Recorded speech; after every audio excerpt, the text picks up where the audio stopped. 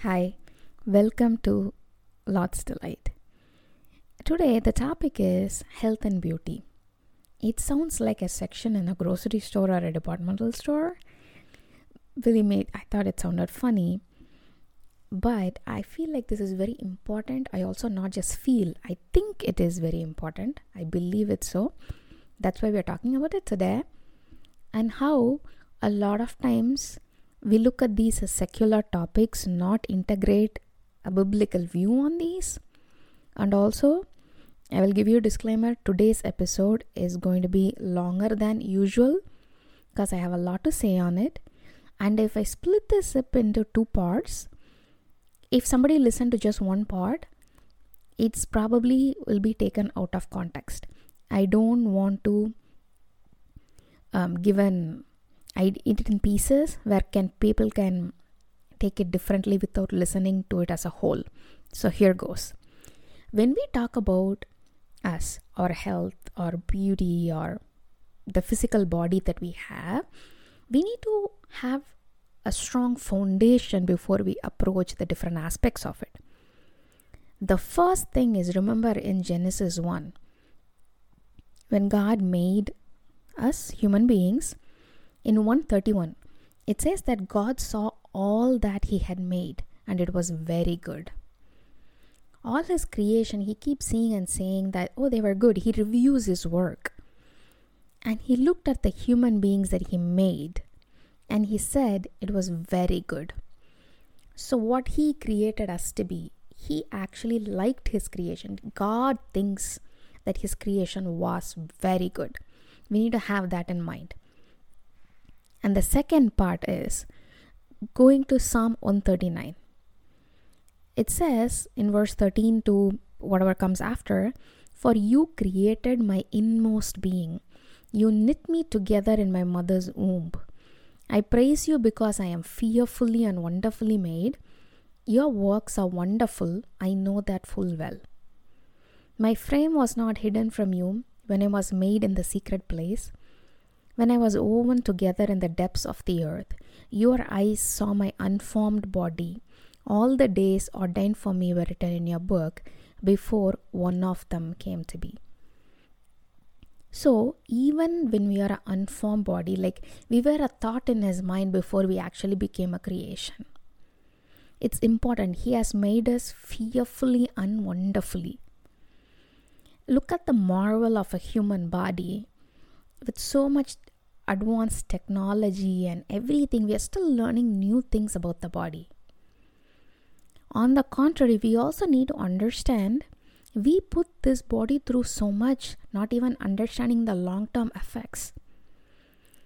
A few decades ago, Tupperwares or things that made out of plastic boxes were the rage.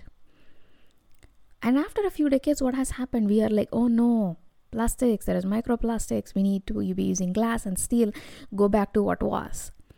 So a lot of times as human beings, when there is an innovation, we all jump on the bandwagon because we don't know the long-term effect of a lot of things. But what God made, the body that he gave us, is a beautiful thing. And sometimes we don't treat it like how we are supposed to. We don't take care or we make impulse decisions. But the thing is, God knows who we are and how we are. When he created us, he knows where our weaknesses are. Okay? I want to separate this into three sections. The first is going to be about beauty. Then I want to talk about clothing. Then I want to talk about health. Okay? So let's attack beauty first. If you look at Isaiah 53:2, it talks about this person who had no beauty or majesty to attract us.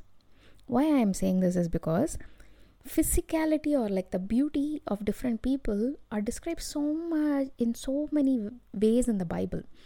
If you look at the New Testament, Zacchaeus was short. He was not a tall person. In contrast, if you look at where Saul is being described, he is described as very tall above everybody else and has a beautiful features. Royal version. as opposed to David, which was he was actually not counted worthy enough to be brought before Samuel, right? So physicality or a physical features have been mentioned in the Bible, like Leah's eyes, Rachel's older sister who are tricked into marriage with Jacob, or like as I said, Zacchaeus in the New Testament. So a lot of these things are mentioned. So we should not be taking beauty standards from the world around us. That is the main point of this section. It changes throughout time. At one time it was, people need to be plump, curvy, and then it became skinny, and then it became, hey, whatever you want, or a flat tummy, small waist. Like it keeps changing. But guess what? We have an unchanging word. And our standards of what beauty is needs to come from that word. It doesn't mean you live an ascetic life where you do nothing, or you don't go overboard believing on beauty is the end of all of it, because it's the mind and the priorities, okay? Why I'm saying this is, there is a verse in Proverbs 31 which says, charm is deceitful, beauty is vain. But at the same time, if you look at Esther chapter 2, here she's going through beauty treatments for like 6 months with oil of myrrh, 6 months with perfumes, cosmetics, and Esther is never looked at upon as a bad light. Like, irrespective of these extremes, what matters is that God's love for us is not based on any of that, and our identity should be rooted in Him. There are people with a lot of, like, we see people who were lame, who were mute, like there were so many different stuff which the world doesn't consider pretty in the Bible. God makes us in all shapes, sizes, and forms, okay? Some are tall, some are short.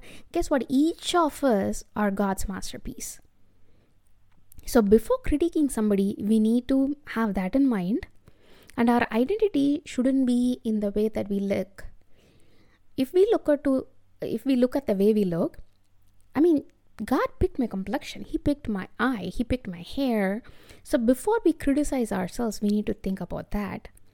That does not include, let's say, if we binge eat only fast food without taking care of ourselves. That's a different scenario. But what I'm trying to tell you is, do not judge a person by how they look, or if you truly believe in a God who is doing His masterpiece in every human being, think about how you think of beauty.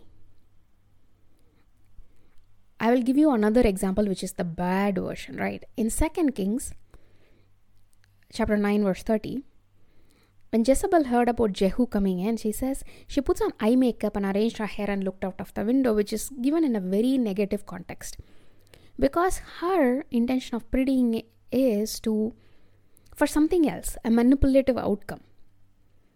And while Esther is also going through beauty treatments, can you see the difference in this? I would actually urge you to go spend time seeking God to understand what He says is beauty. We have a God who appreciates beauty. He created nature. He created the colors. And that is a God we have. And this last thought that I have on the beauty section, I don't know if anybody else is like this. What happens to me, and this has happened multiple times to me, in the same day, I will feel I am like the most beautiful person ever, to, oh my God, how do I look like this in the same day, depending upon how close I am to God. Let's say if I am like pursuing a relationship with Him in the morning, praying and praising, I look at myself and I truly like look at that and go, oh my God, such great skin. You look so pretty. But then I go do something that is not, like, it takes me a little far away from God. And the same day, the same outfit, the same person, me, nothing has changed. I look at the mirror and I go, oh my God, why do you look like this? So to me personally, I believe, when I'm closer to God, the way I look at things is different, especially with regards to beauty. Makeup is okay, but that shouldn't be your priority. What is your intention on using that? Is it something, let's say, if you are getting started to go out the door, if you have like skipped quiet time, Do you want to spend the few minutes reading your word before going out, or do you want to do your makeup before you go out? That is what I'm trying to say. And the next section that we are going to talk about is clothing.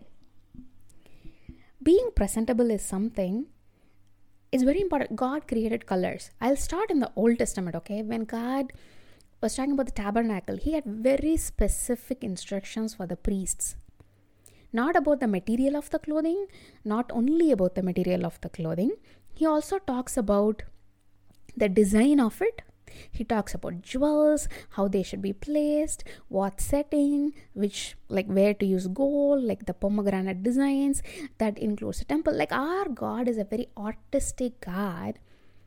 And remember, he gave that spirit to Bezalel. Like he called them out and gave them creative spirits that they will be good at doing this and teaching that.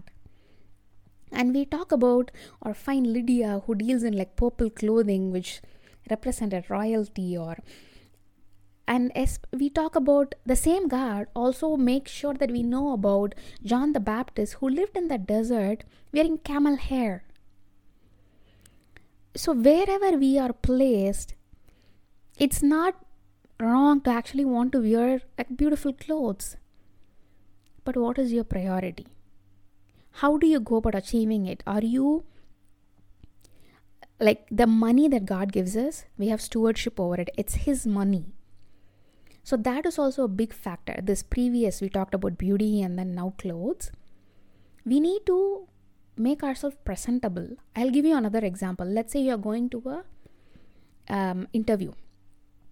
How do you present yourself? How prepared you look? Do you have the same like intention when you go meet God on a Sunday? I'm not saying that you shouldn't dress casual. If you know how much preparation we put into before going to just people to interview for a job, how much prepared are we, heart-wise, outside, anywhere, when we go meet God on Sundays? So it's about priorities and making decisions and conviction. This is where conviction comes in, okay? It is okay to have the conviction, no, I will not use makeup. It's okay to have, I will use makeup. Or like me, once in a while. It's okay if you are anywhere on the spectrum, because a lot of time this also comes from conviction. Ruth probably didn't go through like 6 months of oil and mud treatment, but Esther did. There are differences. Learn to accept people who have different convictions than you. This does not mean doctrines. Doctrines are unshakable. They form the foundation of our faith. But convictions vary. Jesus wore like nicer clothes. He was in the society. John the Baptist, his cousin, did not. Jesus never looked down upon John the Baptist for it, or John the Baptist never called out Jesus saying, you're spending way too much money being extravagant. No. They had each their own calling and conviction. If somebody is in the entertainment industry, how much they spend on their beauty is going to be very different from somebody in another walk of life. So first understand what convictions God has given you, because that is going to come from your calling and the purpose he has created for you. Yes, we need to be concerned about what we wear, because the final part that I'm going to talk about, the body, is what God gave. As it talks about in Corinthians, it is where the Holy Spirit lives. So you and I need to take care of it better. So a lot of times we worry about what goes on the outside. Let's say our skin. We want to know the ingredients and so much. But do we have the same concern about what we put into our body? We need to be, I'm not talking about either being vegetarian, non-vegetarian, vegan. It doesn't matter. It is about, are you concerned and taking care of your body, because it's about health. It is not about looking a certain way. We need to do everything for the glory of God. So we need to be also cognizant of how we are treating our body. Paul talks about how an athlete trains their body, right? And all the disciples, they walked how much for the gospel? They walked from country to country. Now we don't have to do that. But do you have the health you need to accomplish what God has called you to do. Let's say if somebody has been called, like Eric Liddell, to run, do you take care of your body to do that, to be capable of accomplishing that? Let's say somebody is called for street preaching, or you're even in ministry. How do you take care of yourself so you can do that to the best of your ability to glorify God? We can't just be nonchalant. God has given us wisdom, He has given us discernment, and He has also told us all is permissible, but not all is beneficial. And so I leave you with this. Beauty, clothing, physical health, all matter. But yes, these are not our top priority. Our top priority is God, getting close to Him, because our convictions, our standards, our everything, our spending on these three flows from our relationship with Him. If you surely know your conviction, you will know where your lines lie in these three. Because these three, basically, if you look at any character in the Bible, they all live differently with respect to beauty, clothing, and health. For example, mourning had a particular clothing associated with it, but you're not supposed to look sad. And if you look at Daniel, he did not want to eat that because he didn't want to defile his body, not to lose weight or not to look a certain way. What he said was, I don't want to defile my body. But it resulted in a good thing.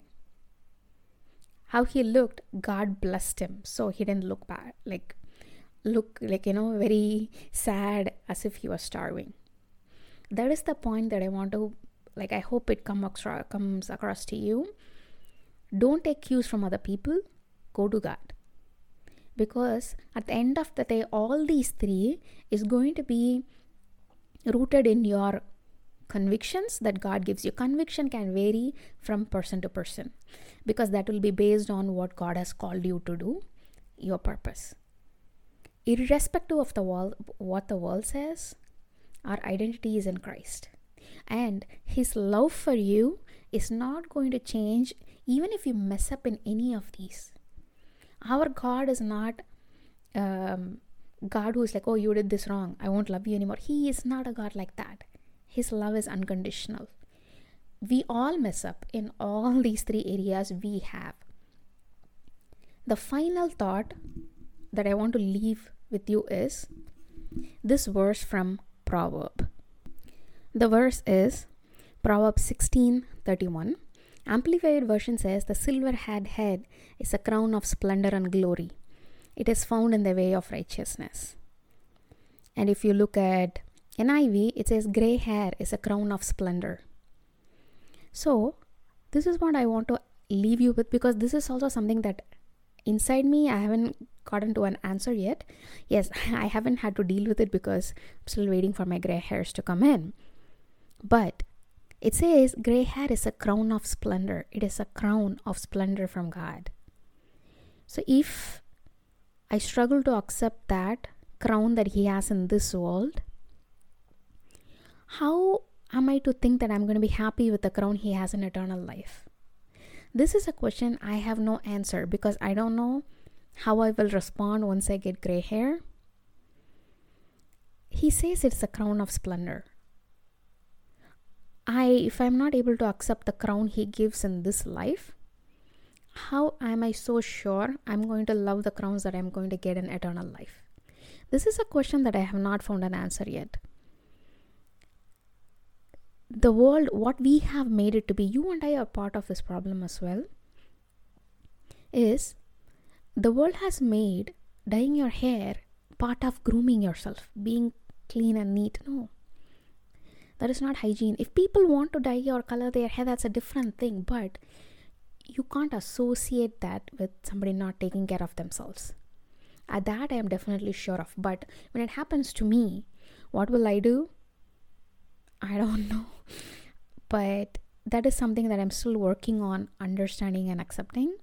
That God calls a gray hair as a crown of splendor and glory. Do I think of it at the same way? I will leave you with this nugget and I'll talk to you guys next week. Bye.